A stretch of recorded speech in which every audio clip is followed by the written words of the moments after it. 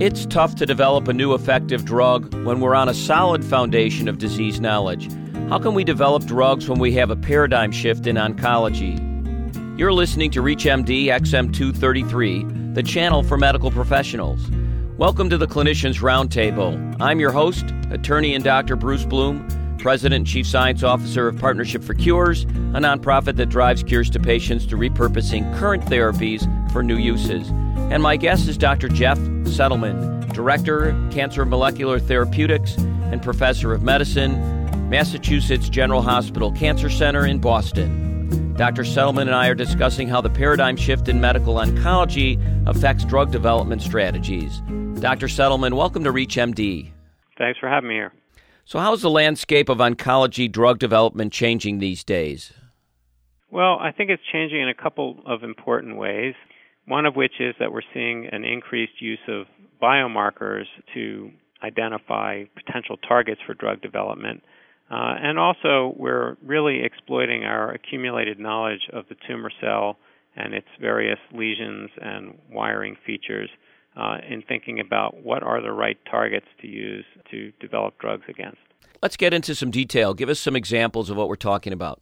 When we think about some of the exciting developments in terms of new cancer drugs over the last 5 years or so, then we have to think about some of the great success stories we've seen recently. For example, the use of Herceptin in treating a subset of breast cancers with HER2 gene amplification, the use of drugs like Gleevec, small molecule kinase inhibitor, which can target a few different kinases that play a role, for example, in chronic myelogenous leukemia, gastrointestinal stromal tumors, and then, of course, Tarceva, which seems to exhibit good clinical activity in about 10 or 15% of non-small cell lung cancers, a targeted inhibitor of the EGF receptor in that case.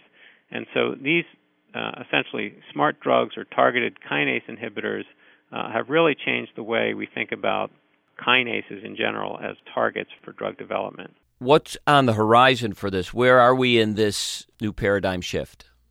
Well, if we think just about kinases, what we come to realize quickly is that since there are more than 500 kinases encoded by the human genome, many of which have been implicated in various ways in the phenotype of tumor cells, that there may be rich opportunities there for identifying new important targets. Together with the fact that there are a lot of efforts going on now to resequence cancer genomes and to identify new mutant alleles, and there's been especially a lot of focus on sequencing kinase genes, that we may find new evidence of mutated oncogenic kinases that we hadn't considered before, and that will create an opportunity potentially for new drug development. So I think as we look at the cancer genome, we'll start to see a real increase in the number of therapeutic opportunities. So you mentioned that we may see evidence that there are some oncogenic mutations that cause different kinds of kinases to be developed in cancer cells. Do we have any evidence of those kinds of kinases being found already? Sure. So probably the best example that we have from the sequencing efforts is the discovery from the Sanger Institute of BRAF activating mutations in about 7% of human cancers. And this has created a very important therapeutic opportunity that's currently being explored clinically. That is, inhibitors of the RAF pathway may prove to be highly efficacious clinically, and that remains to be seen, but that was an exciting outcome specifically that came from the efforts of sequencing the genome of cancer cells. So do normal cells also use that pathways, but cancer cells are more dependent on the pathway, or do normal cells not use that pathway? The hope and expectation is that tumor cells have a greater use of that pathway because they may have developed a dependency or addiction, as some refer to it, on a particular signaling pathway that's driven by, in this case, an oncogenic kinase.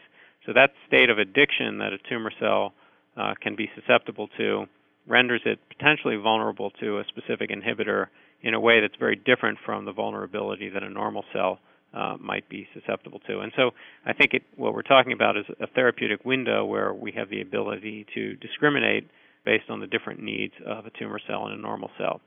And of course, there's still the potential for toxicity with any of these inhibitors because they will inhibit to some degree the activity of these kinases in normal tissues. And in most cases, we just don't know what the normal requirement is for those kinases in normal tissues.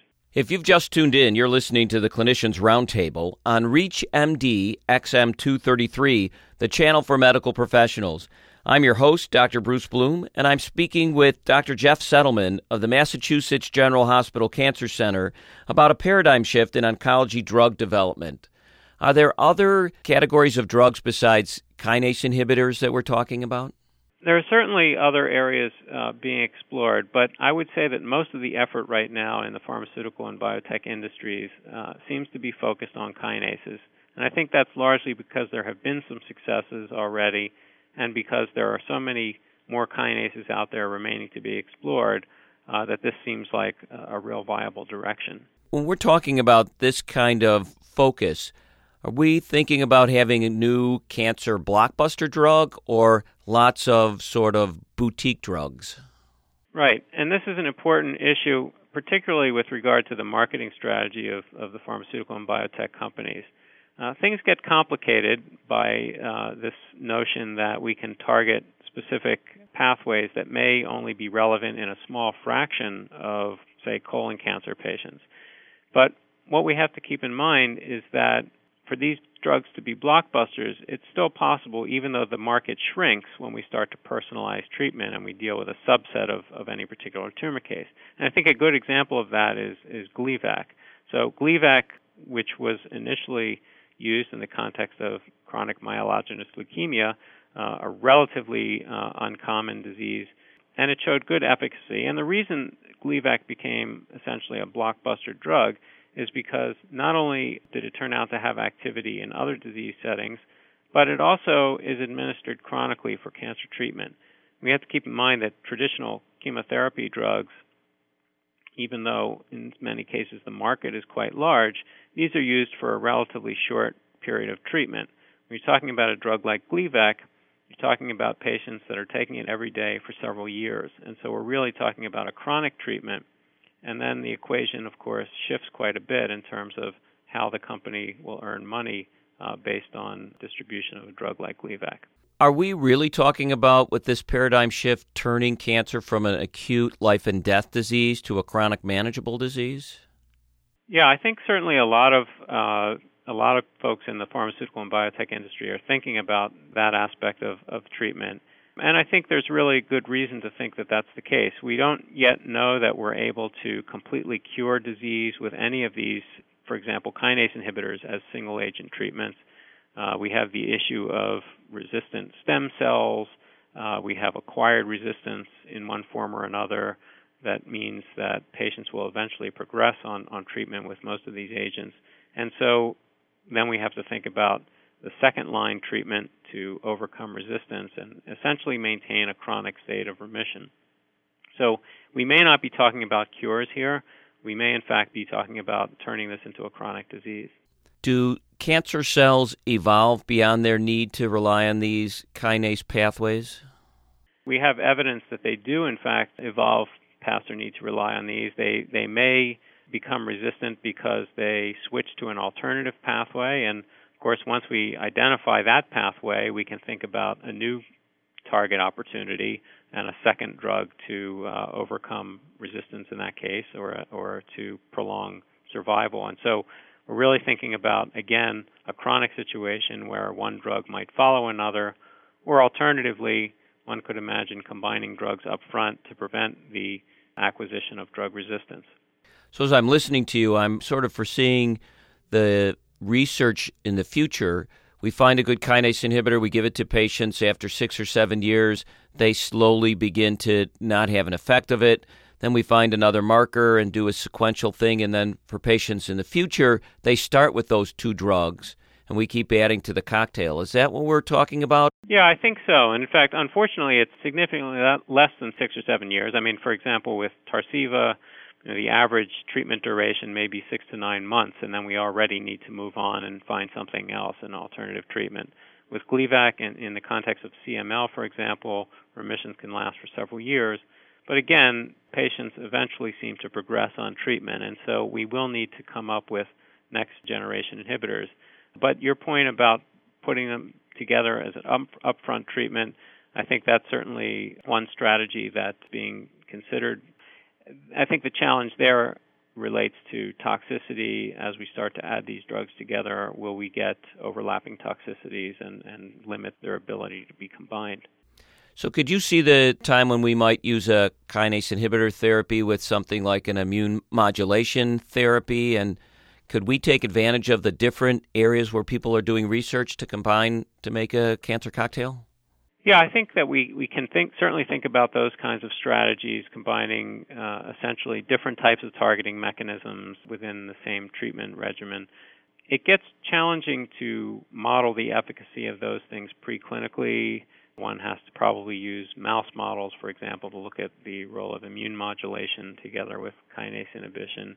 And I think it remains to be determined whether some of these models are reliably going to predict outcomes in patients.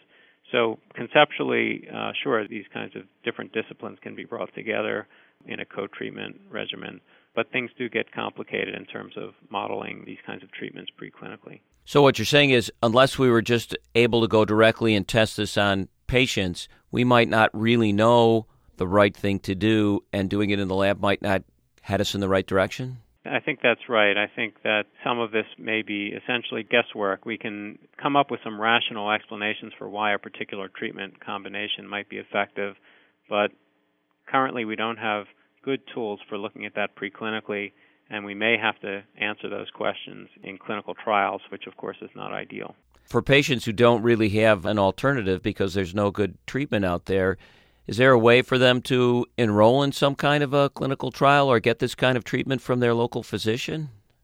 Well, a lot of these targeted agents as single agents, when they haven't been approved, are, of course, introduced in the context of clinical trials, and certainly patients that meet the criteria for treatment would be eligible. And so there are certainly a number of trials going on with targeted agents here at the MGH Cancer Center, as well as other cancer centers. New cancer drugs are on the drawing board and in the test labs all over the world. But our understanding of the dynamics of cancer challenges the assumptions on which these drugs are being developed. What will the future hold? I want to thank our guest, Dr. Jeff Settleman, for helping us through this paradigm shift and its effect on finding a cure for cancer. I'm attorney and Dr. Bruce Bloom, President and Chief Science Officer of Partnership for Cures, a nonprofit that repurposes existing treatments for new uses. You've been listening to the Clinicians Roundtable on ReachMD XM233, the channel for medical professionals. For comments and questions, send your emails to xm@reachmd.com. Thank you for listening.